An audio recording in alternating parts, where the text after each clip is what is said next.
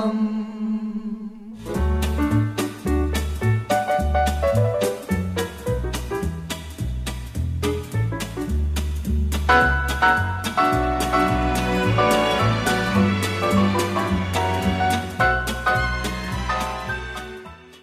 Hello and welcome to the Goodies Pirate Podcast. I'm Dave. I'm Rob. I'm Richard. I'm Tom. And this is episode 48, The End. Also known by some as encased in concrete, concrete on the outside, or entombed. But I think generally regarded as being The End. Sorry to interrupt. I don't think anyone knows it by any other name. Whoever made up those other ones are just rubbish. This was first broadcast on the 5th of May 1975. Once again a Monday at 9 p.m. What did we all think? Another one that's got a reputation as a classic. Top 10. Top 10? What do you think, Richard? I really liked the bottle episode, or the elevator episodes, or whatever you want to call them, so this gets bonus points for me just to start. But I thought this was great. I really enjoyed this. Loved it as a kid, loved it as an adult. I love it now. And it was far better than I expected. For reasons that we'll discuss as we go into it, it didn't sit always that well with me as a kid. And I remember it as being very much the poor cousin to Euthanasia. Were you scared by Rastus Watermelon? Is that what it was? No, it was actually the last 5 minutes that kind of threw me more than anything. Plus, I think some of the jokes just went completely over my head. If I wanted to be controversial, I'd say that probably the last couple of minutes is where it doesn't quite land. It's very, very odd. But it is also a very adult episode of The Goodies in that there's no filmed inserts. There's not that much slapstick. And a lot of the content is actually quite adult material. Yes, it is. There is no sort of a meaning a kid can take and then an extra meaning adults can take. There's just the adult meaning. So that did mean that it is one that I hadn't gone back to that often, but I've watched it this time and, yeah, with a couple of exceptions, I thought it was really, really good. That said, though, and something I want to come back to as we discuss it, to what extent is it just basically a Goodies sketch show? Well, that's what I was thinking yesterday when I watched it again. This is a selection of sketches that work. It is, because it's broken by captions, and you obviously have the very thing, a year later, a bit after that, Another and year then 70 later. years later. Yeah. Okay, so with that in mind, we'll go on and explore the episode. It opens with the Goodies who are now living apparently in Kew Gardens. But it also opens with something extremely strange. Rob, you mentioned this before. Do you want to talk us through the first part? For a number of years I've known that Bill is a great lover of all things feathered. He's a bird watcher and a bird appreciator and all that sort of thing. And the episode starts with Bill looking at the window and he pulls a handgun off the table and shoots a bird dead. And I thought, that's strange. And it's a total non sequitur. Like, it doesn't lead into anything. No. It's just... No, he's just obviously having a bit of fun. Yes. Probably just making fun of himself. Yeah, perhaps. But as a start to the episode, as you say, it just sort of, it's a bit strange. It is. We then get into the main plot of the episode, which is where we find out that Graham has been commissioned by a Mr. Harry Highrise. Q groans from the audience. And it actually leads back to a joke in Camelot. It's play on a chap called Harry Hyams, I assume it's pronounced, who was a developer, and he created a quite controversial building somewhere in the centre of London that he was intended to sell for office space, but he was charging exorbitantly high rent, so nobody, it sat empty for years because nobody actually wanted to tenant there. There was some talk later, I think, of turning it into like apartments for the homeless, but... But yeah, look, that pun does get a large groan from the audience, Harry Highrise. But he's commissioned Graham to rebuild Kew Gardens as office blocks. Yes, which turned out to just be solid blocks of concrete. Yes, because nobody could afford the rent, so why bother having windows and doors and offices? Yes, but Graham's thought of everything. So there's no windows and no doors because the rent will be astronomical, and there's no buildings inside to discourage the squatters. Very clever model work, of course, though, where he has the very good model of Kew Gardens with a little Chinese tower. And I did like the bit, and they do, this is a joke they do a bit, where he finally has to make a delicate adjustment and then watch smashes it with the hammer. Flips it back over. I thought that was quite funny. Yeah, and then puts the concrete over the top. Over the top. And he's missed a little piece of grass and puts the extra block on top. This then leads into Bill saying, some people be cross, and Tim walks in, I'm cross, and I'm going to write to the Queen. What's her address? Yes, and then he goes through the Queen's in the phone book. Grayson, but it's Larry Grayson, who was apparently an effeminate comedian. Whose act was an effeminate character. Danny LaRue. Yes. And the Queen's Park Rangers. Yes. The football team. And then Buckingham Palace. Yeah, of course. Then he's trying to decide how to start off the letter, and it just ends with, "Oh, Queen." I did love the bit there where Graham spells his own name Yes. right. I thought that was really funny. That's very, very good. As Tim's dictating the letter, he says, "Mr. Graham Garden." That's Grae, and Graham's crosses, which is good because I can never spell Graham correctly. Anyway, Tim realises that it's Graham that has been commissioned and asks the Queen to cut off his head Yes. Twice. but they can't do anything because as Tim goes outside, he discovers that they've been. Yeah, now Filled that's... into a block of Is concrete. the intention here that they've started the development regardless of the fact that the goodies are there? Yeah, I think that last bit of green was probably where the Goodies' house was, and as soon as you put the block on it, In comes the concrete. in comes the concrete. Okay. Yeah, that was certainly how I took it. Now, there's two things we can sort of say at this point about the episode, and never mind if it is just a comedy. The first is that I thought, well, realistically, if they're going to be in there for all that time, wouldn't they at least try and dig their way out? Well, that's what I would have thought you'd have tunnelled, but yes. But of course, then that leads me to saying, if you're going to treat it realistically, how much air was there anyway? Yes, well, that's the other question. Going to work. So we've lampshaded that, that's fine. Confounding things with real science, I don't know.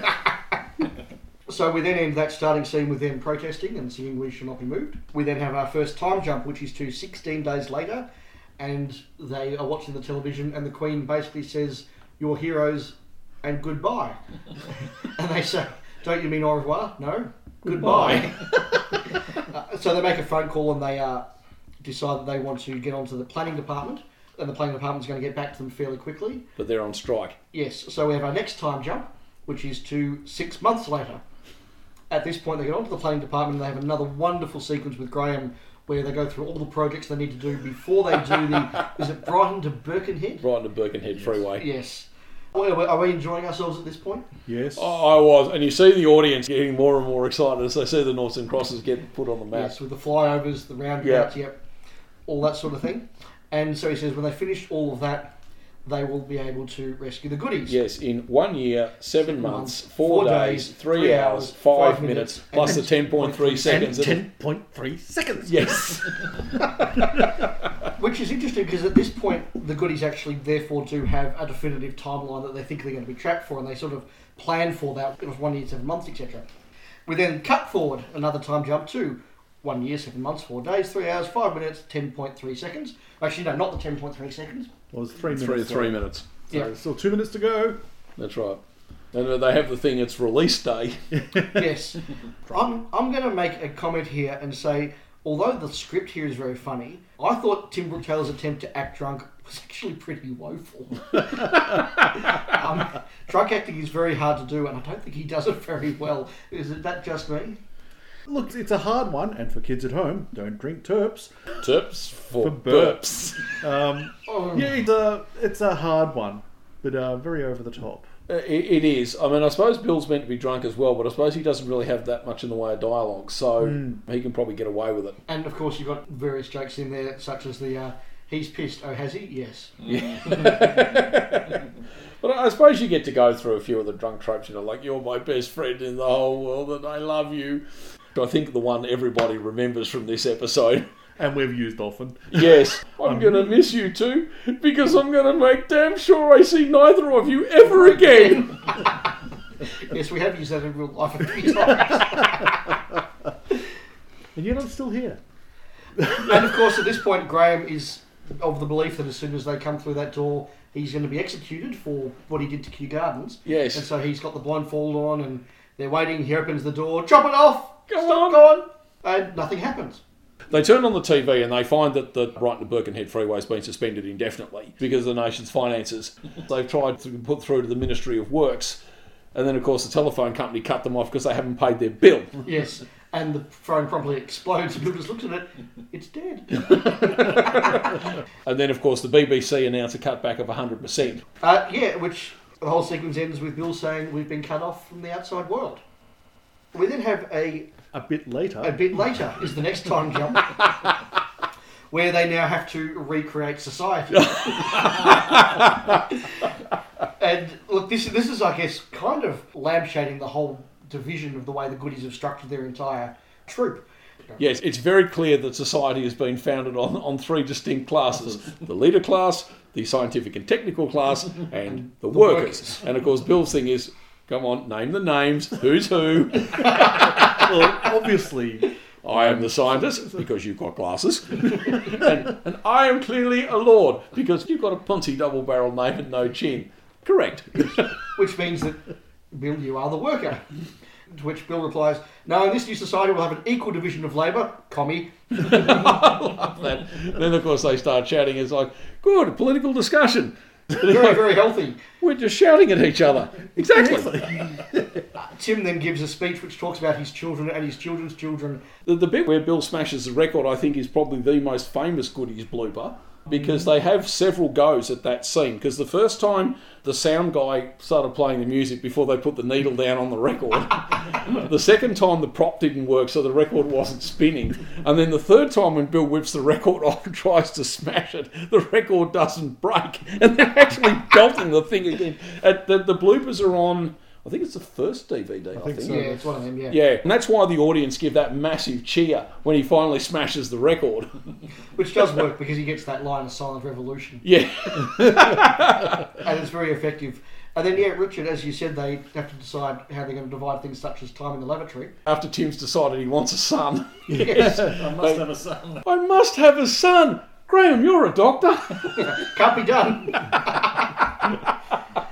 Which is, it is interesting, you know, it is a bit of a sketch about the makeup of society, but it does start to make those serious points of them adjusting to the fact that they're living the rest of their lives here and they're not going to... As bachelors gay. Yes. Now there's an idea. And it ends with Graham going into the lavatory, and then we have our next time jump, which is 2 weeks later. And he's had quite the experience. Yeah, so we then get into what I guess we could call the religion sketch. Yes, very much. Really is, I mean, this is a sketch that could be done almost as just, you know, in any sort of sketch comedy series, but it fits in very well here, which is this idea that after 2 weeks of considering the inevitable, they all go and get religion, and we get a ramp up of that. So it starts off with Graham becoming a monk. He then finds out that Tim has become a Jew. Behind the times, Jim's become a Jew 6 days earlier. Yes. And Bill has decided to become a Muslim. A black A Muslim. particularly black Muslim, yes. Shall we discuss this scene? It is a slow ramp up because Graham comes out and he has, you know, that was a profound experience. And of course, you know, he felt that there was somebody else in the toilet with him. How very embarrassing. I've got religion. Tim's like, oh, you're way behind. I got religion 6 days ago. Yes. Guess what religion I am, Oive? Graham does a, well, I bet it's not as good as mine. It's ramped up because Yes. Graham's becoming a monk. He's played relatively straight. Yeah. Then you get a couple of the sort of London Jewish jokes with Tim being a Jew. Then they go for the next level, which is Bill as a Muhammad Ali style black Muslim.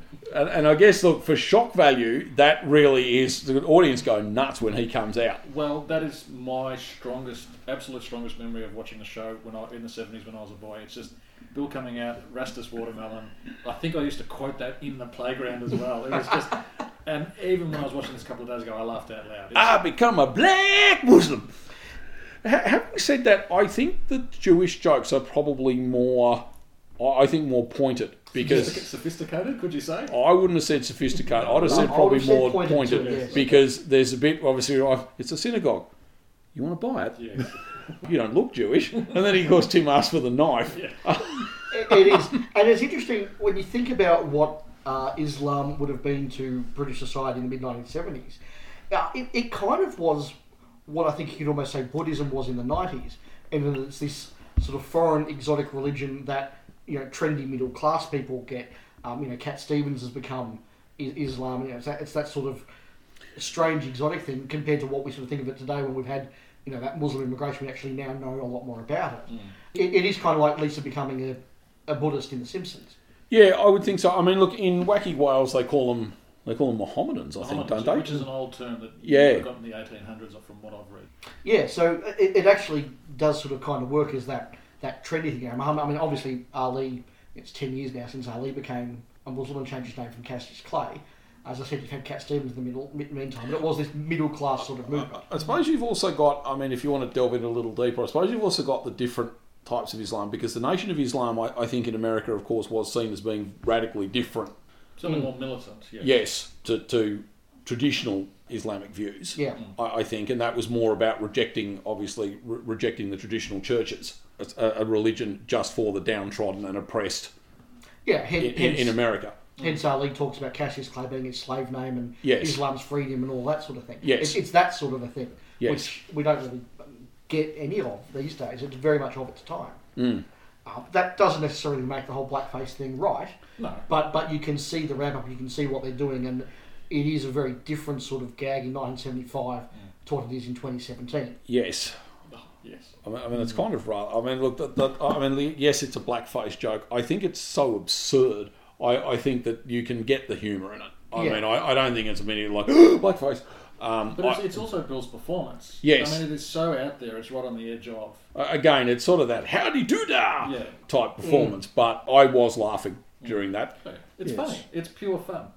It is pure fun. And look, they pay homage at saying, "Oh, you just want to be like Cassius Clay."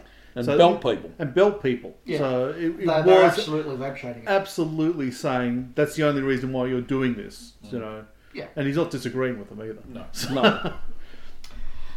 So after they have their little bit with religion, we then get our next time jump, which is to a year after that. By this stage, things are getting a little bit desperate. Yes. They're running out of food, or have run out of food. They have today. We ate the last of the food. Yes. We then get the little bit with Gilbert the Knight. Well, first we have the bit with the Bill. I've put aside a bit of food for an occasion just such as this. Hang on, there was a cornflake in here. And you'll note, if you look at the box... Yes, they blotted out the Kellogg's. Yes, yes, that's the first time I've ever noticed that. yeah, I saw it. BBC obviously can't be seen in product placement. No, correct. And then, yes, then they talk about Gilbert, Tim's little mouse, which he decides is actually quite plump and yummy and goes to eat it. And Graham stop him. No, you'll hate yourself in the morning. You can't eat poor little Gilbert. And then goes and eats him. And then he does his standard thing of... Oh yes, the little off the shoulder bit, yes. At that point, Graham takes Tim aside and says that whilst there's not enough food for 3, there might be enough food for 2. So you're saying we're going to have to eat you? Yes, and that's No. Yes. When you think about it, this sequence of events, underneath the humour, there is quite a thick vein of darkness. Oh, We're there talking is. about cannibalism for starters, and isolation and entombment and all that. Yeah, and I think that vibe of darkness was something that I picked up as a kid and did make it sit slightly odd with me at a young age. Not because you necessarily knew what the joke was and understood it, but you just knew it was unpleasant. But as an adult, it's wonderful. Oh, very much. Very It reminds me of watching Mother and Son, which for those who aren't Australians, probably the only successful Australian sitcom that's sort of, well regarded. When I watched that, the premises of that, the premise of that is a old lady who's sort of wrestling with senility and dementia and the like, and her middle-aged son. And when I watched that as a kid, I thought it was very funny because it's just an old lady and her son being silly. Then as a teenager, you realise what's going on. I think it's utterly depressing and not funny at all. Then as an adult, you actually get the dark humour and find it quite funny again. It is, and how they're both trapped in this relationship. Yeah, very much so. And I found I think this is the same with this episode. When you're very young, it's just them being silly and Bill in blackface and all the rest of it. Then you get the darkness, but not quite get the humour. And then as an adult, you actually get the real dark humour. I think it is quite a sophisticated episode like And that. I think this is why episodes like this and Euthanasia linger longer in the memory because of that very fact. Yeah. Even though they haven't quite got the set pieces, they've got that really intense humour. Yeah. Yeah. So getting back to the cannibalism, they decide to draw the long straw. I remember that scene quite vividly as a kid, particularly the way that Tim just breaks down when he thinks that he's pulled it. And then, of course, Bill comes in, long straw, I can do that. And pulls out the 3-foot long straw. Oh, one, huh? Just tell me, is it something to do with food? And, of course, they decide they have to actually kill Bill. And the exchange between Tim and Graham, I thought you were going to. No, I'm doing the sauce. Played dead straight. It's beautiful. It really is. A little vignette there. It's underplayed by Graham so well in that Yeah. scene. Yes. And just the whole thing goes, how can we do it? It's Bill. Boiled, roasted, fried, of course. And it ends with Bill coming over with an apple and some garnish and then saying, yeah, no, we can do this. And the apple goes in the mouth hog style. Well, they do actually hark back to the religion because Tim says he can't eat him because he's not kosher. Or indeed, they could have him as Bill Kebabs. They fade to black on that one, as I think they didn't quite know how to finish that. No. So they do a nice fade to black, and then when it comes up, Bill's had the idea of eating the furniture, which has saved his life. You know, lucky for you, I thought of eating the furniture. I'm as lucky as you are. Which leads to the dinner table scene, which again is just another sketch, which is them having figments of their imagination. So Bruce, Charlie, and again, just that ramp up as one sees an invisible friend, the other does as well. And then you think that Graham's the same one, and he's looking through a book, and he pulls out the book's imaginary. Yes. And then he starts, stepping over all the imaginary objects And running upstairs. opening the door, and then he trips over the door. I had a note here actually. Graham's physical comedy in that is really, really well done. Yes. It is. It's very, very good. And then, of course, they wind up in Tim's bath. And having to wring out their trousers. Yes, that's right. Yes. And then, of course, it closes with, I don't know how much more of this I can take. So you don't have to. Because then it's 70 years later. Yes. Yes. This is where the episode does start to fall apart a little bit for me. I've written down here that okay, so you've got the gag of them playing I Spy with the chair, which is because it's the only object left in the room. Yes. And that's fine. Then, so they're both clearly now, 100 odd. Yes. And Bill comes out completely unaged and dances, then trips over and says, I'm going. And then does the same thing the following year. Yeah, did that, did any of you get that? Or I just found it really odd. Well, to backtrack just a slightly bit, Tim and Graham were playing Teddy and Freddie, which is from I'm sorry, yes. I'll read that again. So they Yes. played two old doddering gentlemen. So it was just a continuation of long-running bits and pieces they were doing back in the 60s. And they did the old mix-up with, I've forgotten what an umbrella looks like. I've forgotten what a woman looks like. Yes. and look, that works. Did you notice that they've had the posters of David Cassidy and David Essex on the wall behind them for the episode? Do you notice in that last scene they've put beards on them? Yes. But yeah, for some reason Bill hasn't aged, and for some reason he falls over and starts dying and then does the same thing a year later. It just seemed a bit odd to me. Yeah, if I had to pick a weak point in the episode, this would be it. And then they come back another year after that. And I'm still going. yeah, and Tim and Graham are now just skeletons. Yes. Bill's 108th birthday. Yes. Yes. So you can actually plot what year that would be. Yes, that's right. And at the very last moment, Bill hears a knock on the door and then dies. Yes. And then the three bodies in space costumes Yes. come through. Almost Star Trek costumes. Yeah. Well, they're complete with actual Yes. Starfleet logos Yogos, yeah. on the chest. And then they take off their helmets and their, the future goodies. Yes, You know. including Graham as Mr. Spock. Yes. And strange, ponytail hair for Tim and all that sort of thing. A proto man bun. 30 years before his Yes, time. that's right. Oh no, we were too late. And Tim, of course, now has got the adaptation that he can play Land of Hope and Glory just by pushing a button on his suit. Yeah, that's quite good. It's very good. And they then get stuck inside the collapsing building. And the cycle begins again. And the cycle Yes. begins again. Although presumably, as they've still got their device for getting them in, they could cut their way out. Well, in theory, yes. Yeah. But yes, it is done as the cycle starts again. Yes. And again, it's the darkness. I mean, Bill lives long enough to almost escape and then dies, and these three saviours make their way in and then are in And themselves as well. It is incredibly dark. And again, I hark back to me being a kid, being very young, and watching Bill slowly die. Like, the two of them that just sort of, there's a cut and now they're skeletons. Okay, that's fair enough. But watching Bill sort of slowly die, actually, again, is quite a dark thing. Look, I see your point because Did he eat them? check the roots of the tooth marks. No, I can see your point, Dave, because the rest of the episode is played for laughs a lot, and this last couple of minutes it's more somber. Yes. In a sense. To the point of them being in bed. I mean, the whole I Spy bit with the chair was still played for laughs. It was the umbrella and the woman. I used to have a big black Woman with a woman cane with handle. That's right. All there was there for that misdirection, like the bingo fairy floss scene from Romantics. But yeah, after that it was just that was petering it out. Yeah.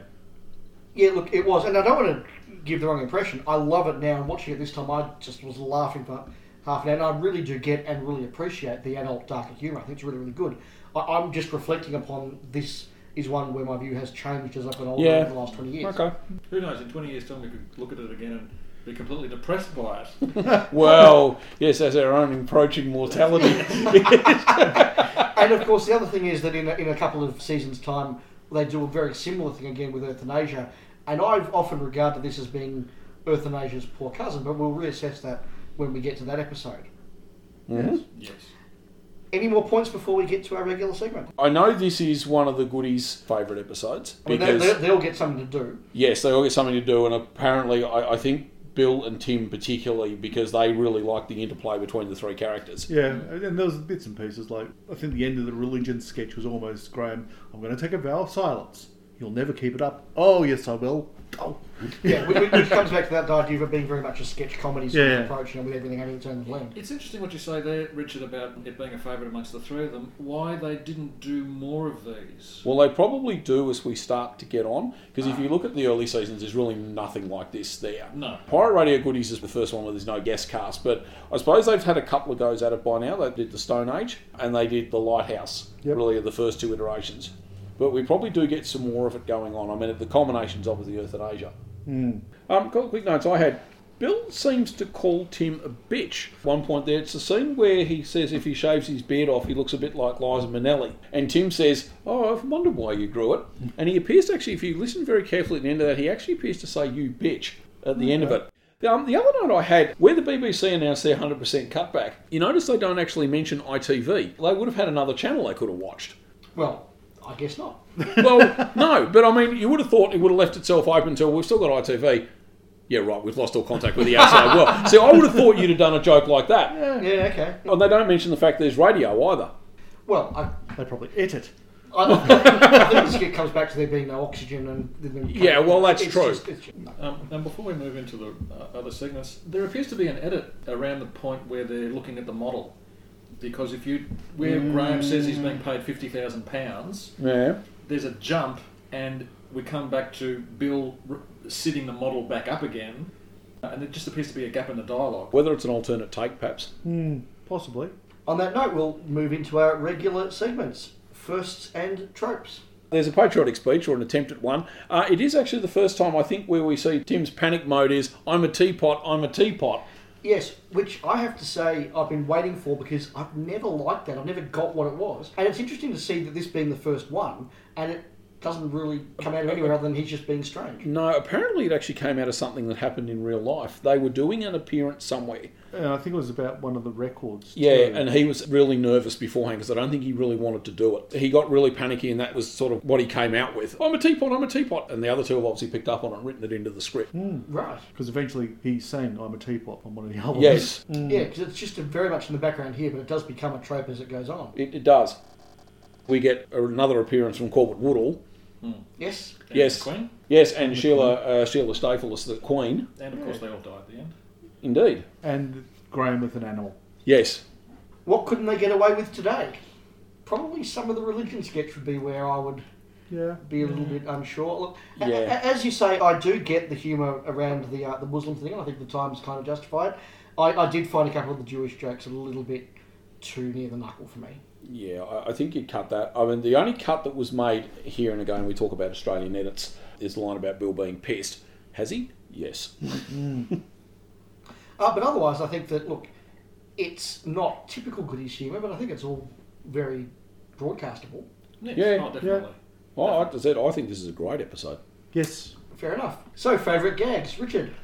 Well, I had a couple, and I suspect they might be ones others might have grabbed, so it's good that I get to get in first. The one I'll go with is, a man isn't a man unless he exercises his right to fatherhood. You can exercise it all you like, mate, but you won't find any use for it down here.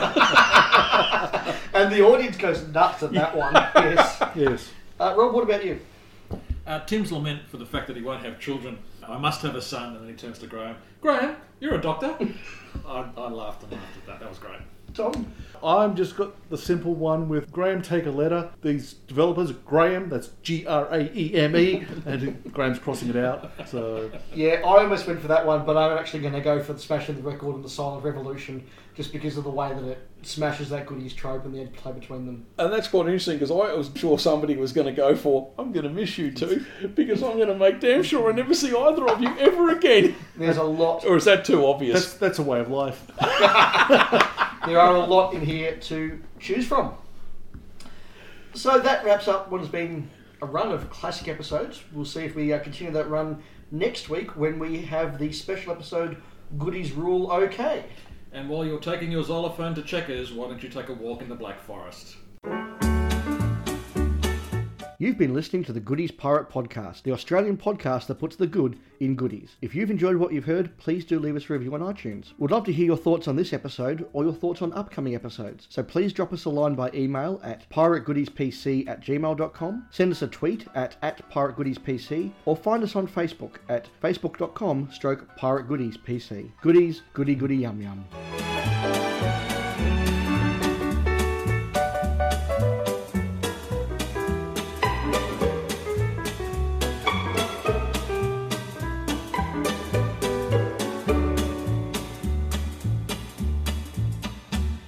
So, as I understand it, we're going to be stuck in here, the three of us, together, with no one else, for another 1 year... 7 months? 4 days... 3 hours... 5 minutes.